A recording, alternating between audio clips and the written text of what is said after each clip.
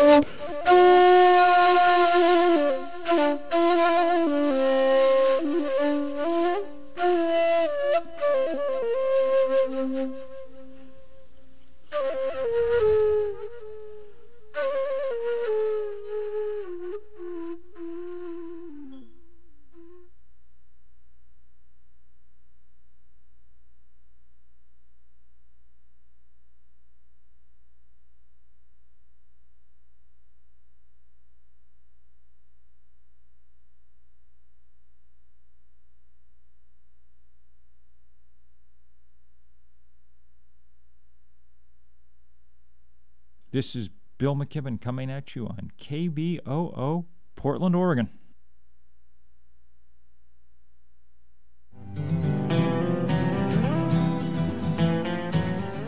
Are you a KBOO member? Tell us why you support KBOO. Call our listener testimonial line and leave a message telling us why you support KBOO Community Radio. Testimonials will be used on air during our next membership drive. Call 503-231-8032, extension 302. That's 503-231-8032, extension 302. Thanks. Your heart still sings when you're with me. Oh, won't you please forgive me? I'm no longer here to muse.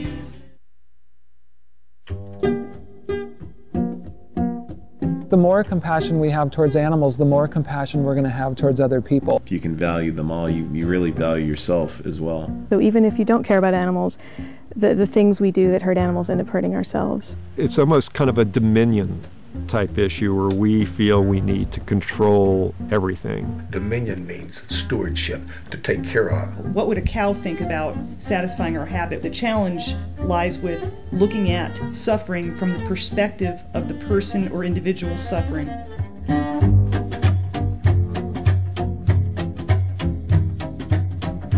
Welcome to Voices for the Animals on KBOO Portland.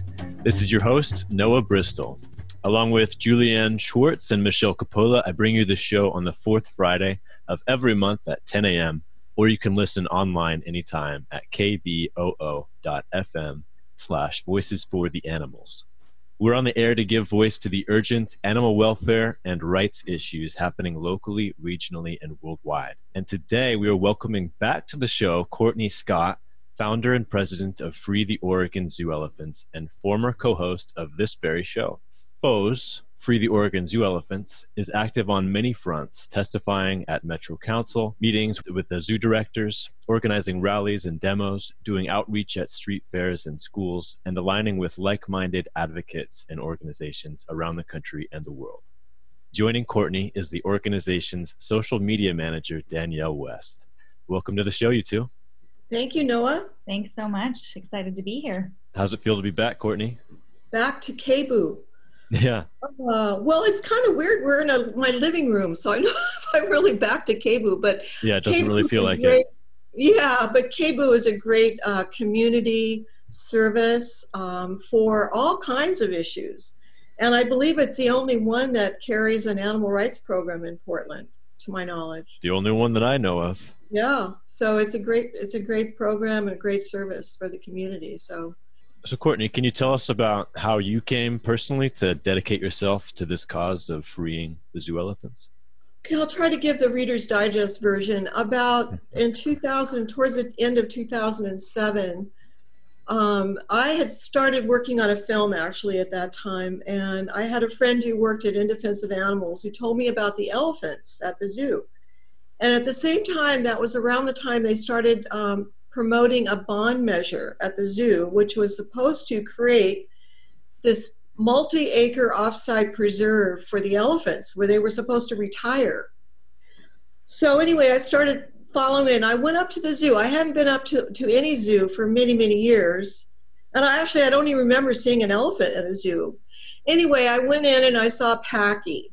Packy was the oldest elephant there at the zoo. He was born in 1962, the first elephant to be born in North America in like 44 years. So I was really curious to see how he was doing. And it was just a shock to see him. He was just this huge, the largest animal on earth, walking in this steel cage back and forth. I watched him for about a half an hour, and that's all he did was walk back and forth. And I thought, there's something very, very, very wrong with this picture. And it just opened my heart. I think everyone has a moment when something changes in their life and sets them on a course. Absolutely. And that was it for me. And after learning about the elephants, I also transitioned into becoming a vegan. It opened up the whole world of animal issues for me. But Packy, the story of elephants in zoos, or really anywhere in captivity, is so tragic when you consider how large they are and how intelligent they are and how little of their needs and their natures are being catered to in a zoo. And so there's just a lot of ignorance, I guess I would say, around that issue, and I wanted to bring light to it. And so I started interviewing the zoo director at that time and to find out if this bond measure was really going to pass. And if it did, would it really create this preserve? And of course, all along, the zoo director and Metro reassured me, oh yes, it's going to happen. The money's there. Well, we all know what happened. In 2008, when the bond passed, another 7 years, they said, oh, well, we can't do that preserve. There's no money. And so along those lines, I decided we've got to start an organization. We've got to start working on helping these elephants. So what actually has changed for them in the last 13 years since 2007? Well, not much. I mean, they did build a bigger exhibit in the zoo, at what they call Elephant Lands, which is kind of, a strange word for a 6-acre enclosure. But anyway, they did do that, and it is a little more room for the elephants. They had 1.2 acres before that. But now they really have about 4 acres, and it's still far, far from enough room for even one elephant who roam for miles every day. And they have to for their health, their mental and physical health. And so they're all suffering from a myriad of emotional and physical problems because of just the lack of space alone. What brought you, Danny, into this organization and to champion this cause for the Oregon Zoo elephants? Elephants sort of opened my heart.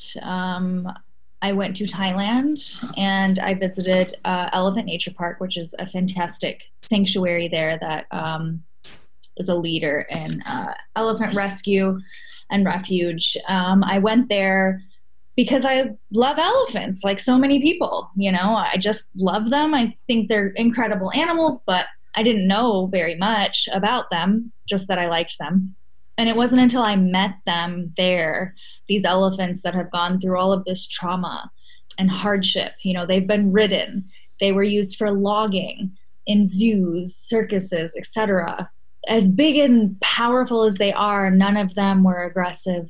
They were so forgiving and truly magnificent. When I left Thailand, I decided to eat what elephants eat. So I became a vegan. And I decided that it was something that really, really resonated with me to be a voice for them.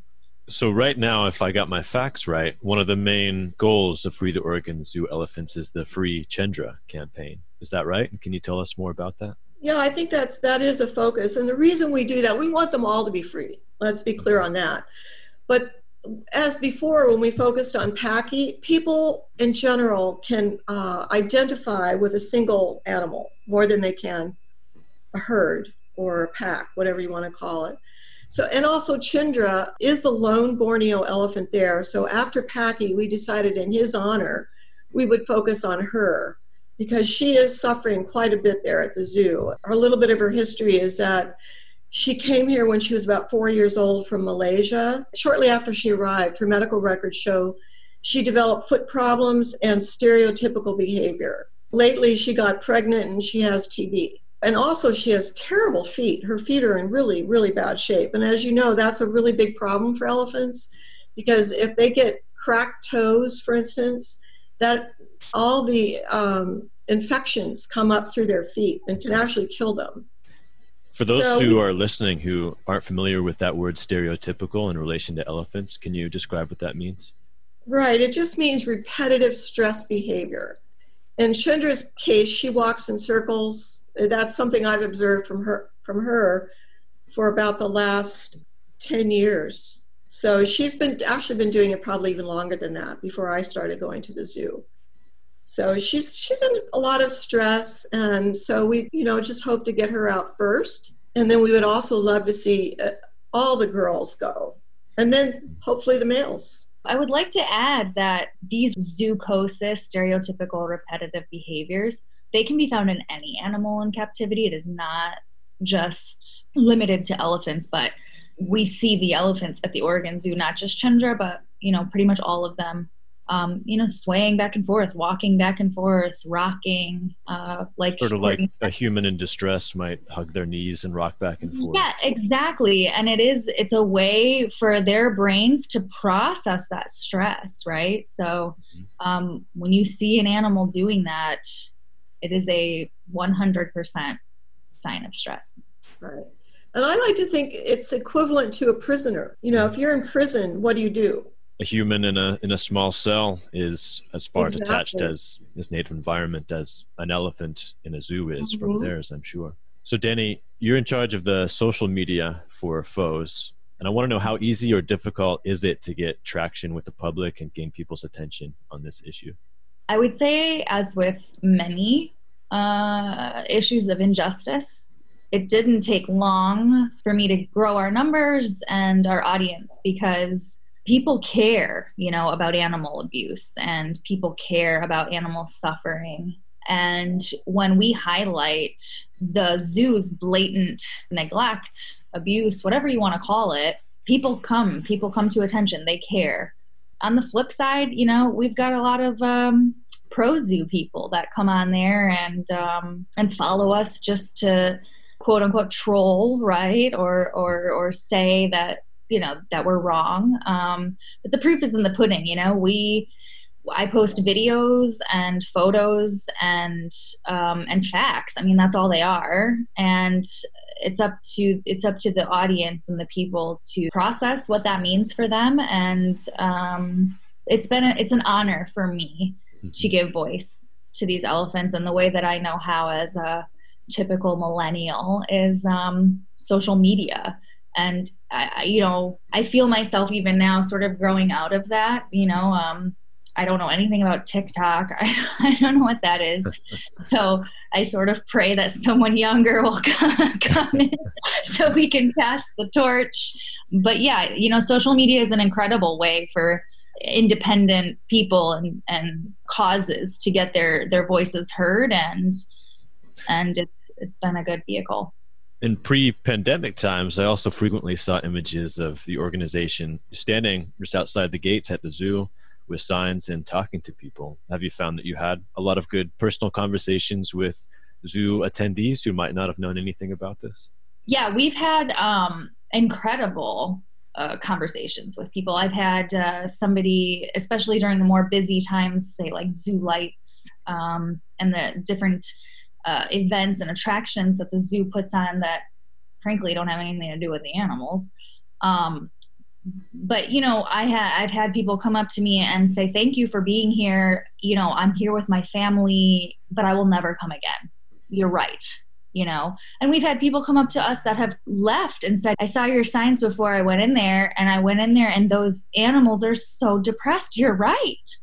And of course we have people that don't like us there. They don't want their children to know the truth. They don't want to have that conversation with their children, but it's important to have that conversation, because a lot of the times we found that children, they know.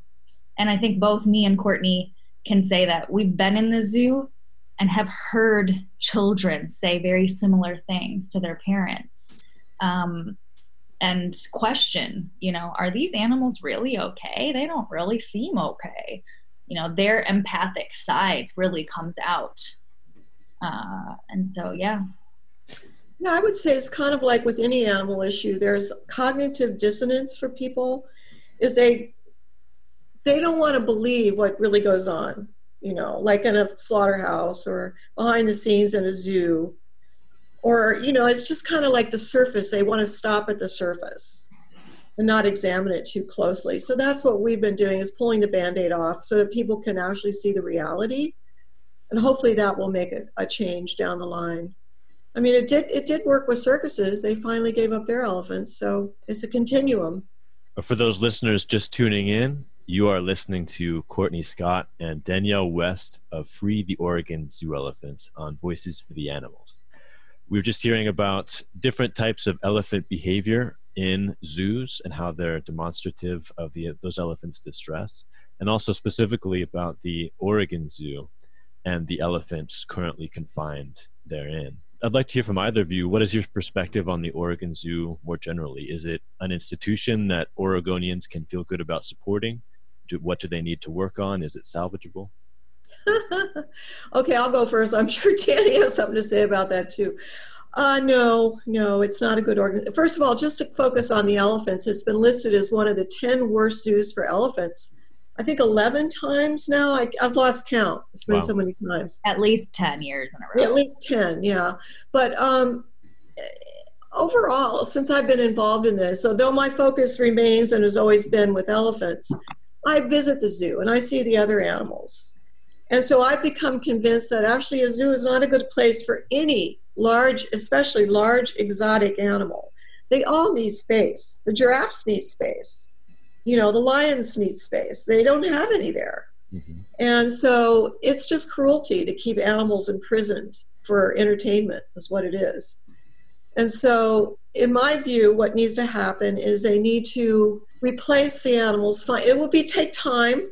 They're going to have to find places to send all the animals, but in time, replace them with animatronics, with virtual reality. There are already zoos that have started a little bit of that.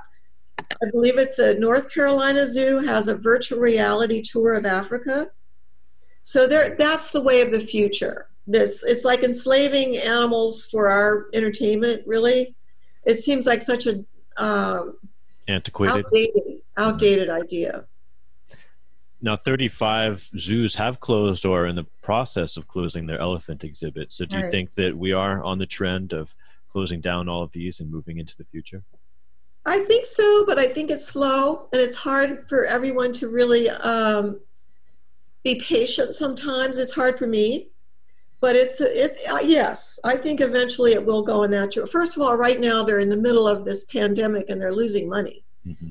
And I don't know is that all the zoos around the world are ever going to catch up, honestly. So I think it's a financial issue now too as well. Unless they're bailed out by the public. Right. So, but I think people are starting to see it. We're nibbling away at it. And I think people in other cities are nibbling, other allies around the world, LA, Canada, they're nibbling away, and it takes time, but the more we do it, the more people wake up. Some of our listeners might be wondering, well, where would these elephants go if they were freed? So, for example, where would Chendra go if she was freed? Well, there's 3 sanctuaries in the U.S. right now where she could go. And do you know how much space Chendra might have at one of these sanctuaries as compared to the 6 acres she shares at the Oregon Zoo? Yeah, well, let's just talk about, there's 2 that I'm going to mention the space exactly that I know about. In the Tennessee Sanctuary, there's something like 2,000 acres. Now, when they introduce them, they don't open up the whole sanctuary at once, right? They have to get used to it and be introduced to the others, for instance. That takes time, but ultimately they do have access to over 2,000 acres. In the paws, they have African and 1 Asian elephant. So they're divided up. They have a little, like maybe hundreds of acres, okay, for the African elephants. So it depends on the sanctuary, but they all have vastly more space than what the Oregon Zoo has. The sanctuary, just one more thing, Danny, the sanctuary in Georgia has 850 acres. So that's all 3 in the U.S. Go ahead, Danny. Yeah, and I just want to point out that aside from the vast difference of space that these elephants get, they also have trees. They don't have those in zoos. Right. A lot of these elephants that get transferred to a sanctuary, it's their first time touching grass to their feet. I mean, it's all a whole new experience for them, and it's a time for them to reintegrate into really being an elephant again. Contrary to this trend that we're talking about zoos closing down their elephant exhibits and more elephants going to sanctuary, the Oregon Zoo actually has a breeding program for elephants, right? Is that still active? How successful has that been? Well, we don't know how active it is right now, considering Chandra miscarried and has TB. So I don't know is that they would bring another elephant in there to breed with them. Well, they have an elephant to breed with them right now, Samson. But I don't know how active they are at the current moment. I would think not. First of all, I don't even know how they would afford to care for another elephant at this point.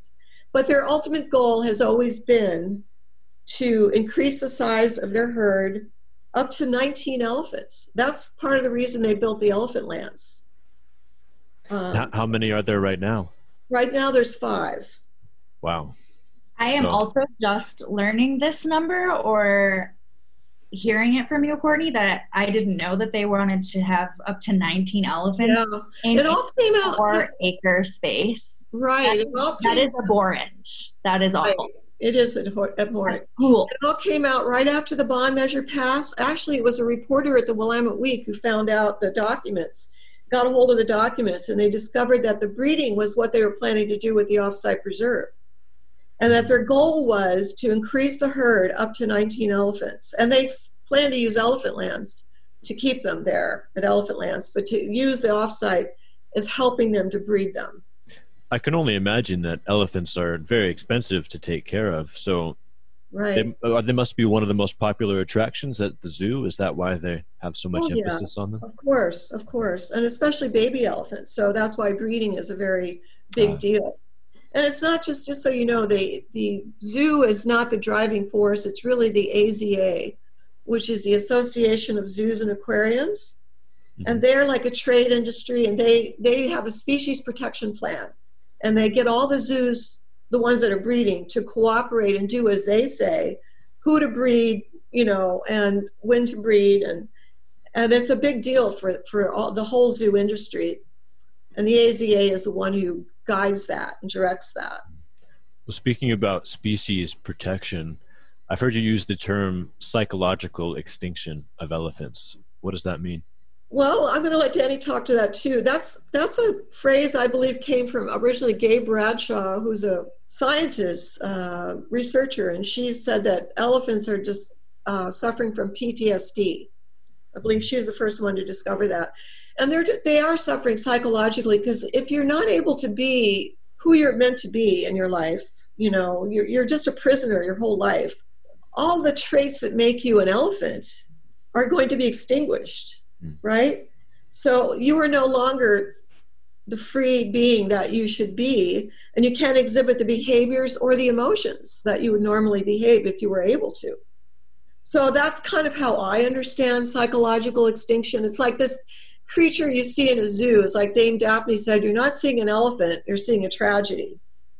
Right? So it's no longer the same. It's like a depressed, zombie-like being. And you compare that to an elephant in the wild or in sanctuary, and the difference is stark. So that's what I would say it's meant by psychological extinction. Yeah, imagine humans going extinct, but being sort of held together in, say, a prison or an institution, right? Where we don't get to go out, but whomever is keeping us sort of alive and present in this world by breeding us. We are not humans anymore, right? We are just machines. We are, you could call slaves, in our mind of our species, but unable to express our inner humanity. Exactly. So when the zoo says something like, well, captivity is conservation, Well, that's not true, because you're not reintegrating them, these beings, back into the wild where they belong, right? So yes, if an elephant is in a zoo, they're probably not going to be poached. If you ask the elephant, would you like to go out with the risk of being poached, or would you like to stay here where you're quote unquote safe? That elephant is going to say, get me out of here, please. That transitions well to my next question, which is, what are some other of the arguments for keeping the elephants in the zoos, and how do you respond to those? I would love to take this question, or at least part of it, because I love this one. It's just so very easy to just rebut. People say that captivity is education. That's my favorite one. But when I go to the zoo and I observe, because I do go to the zoo often to, I call it bear witness, to get footage and to spend time with the elephants in an empathetic manner rather than an entertainment manner. Mm-hmm. And I hear parents telling their children, oh, that one is a baby. Well, no, she's not a baby. That's Chandra, and she's 27 years old, but she's smaller than the others. But they don't know what species she is compared to the other elephants. So where's the education there? When they say, oh, is that one a man, or is that a male or a female? They don't know that. So tell me, where is this education happening, right? When you could have some virtual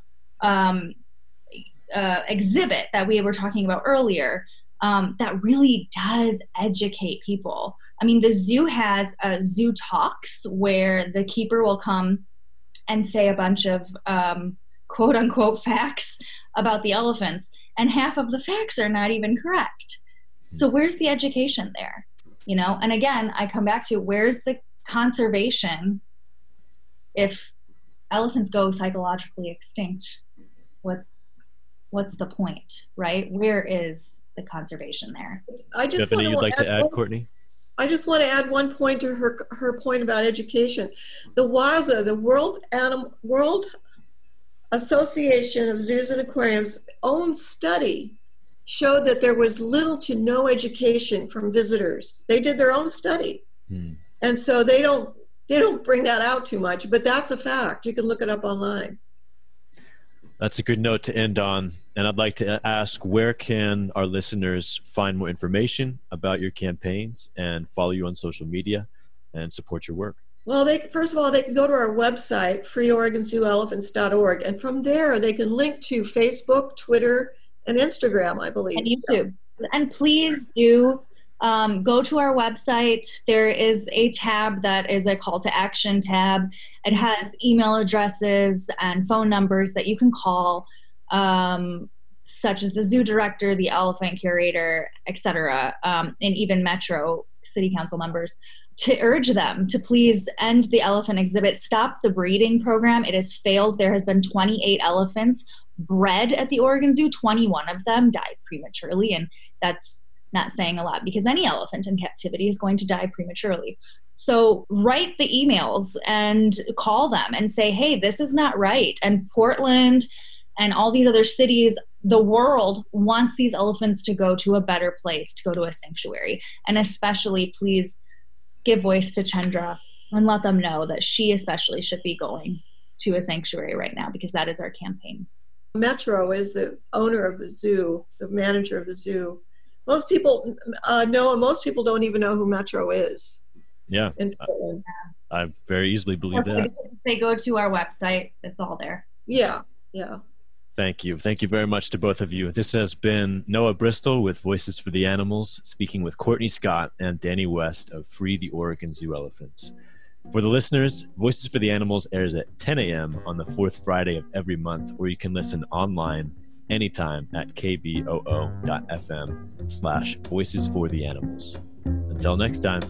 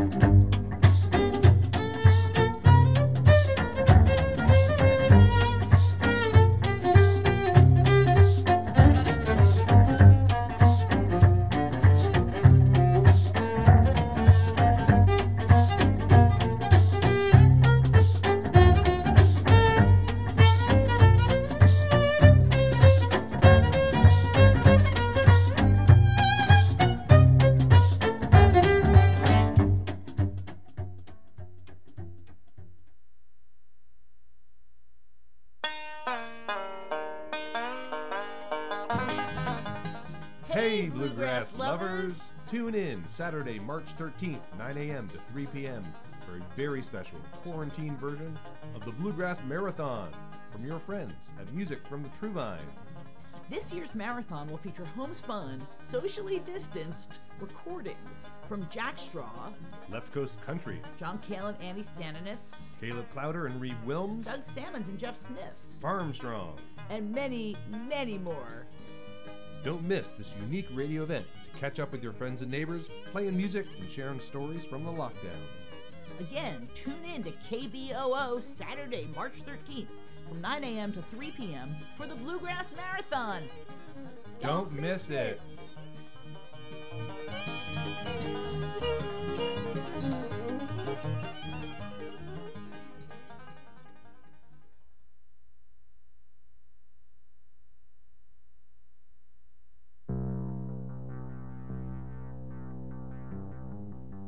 It's 10:30 a.m. here in Portland, Oregon.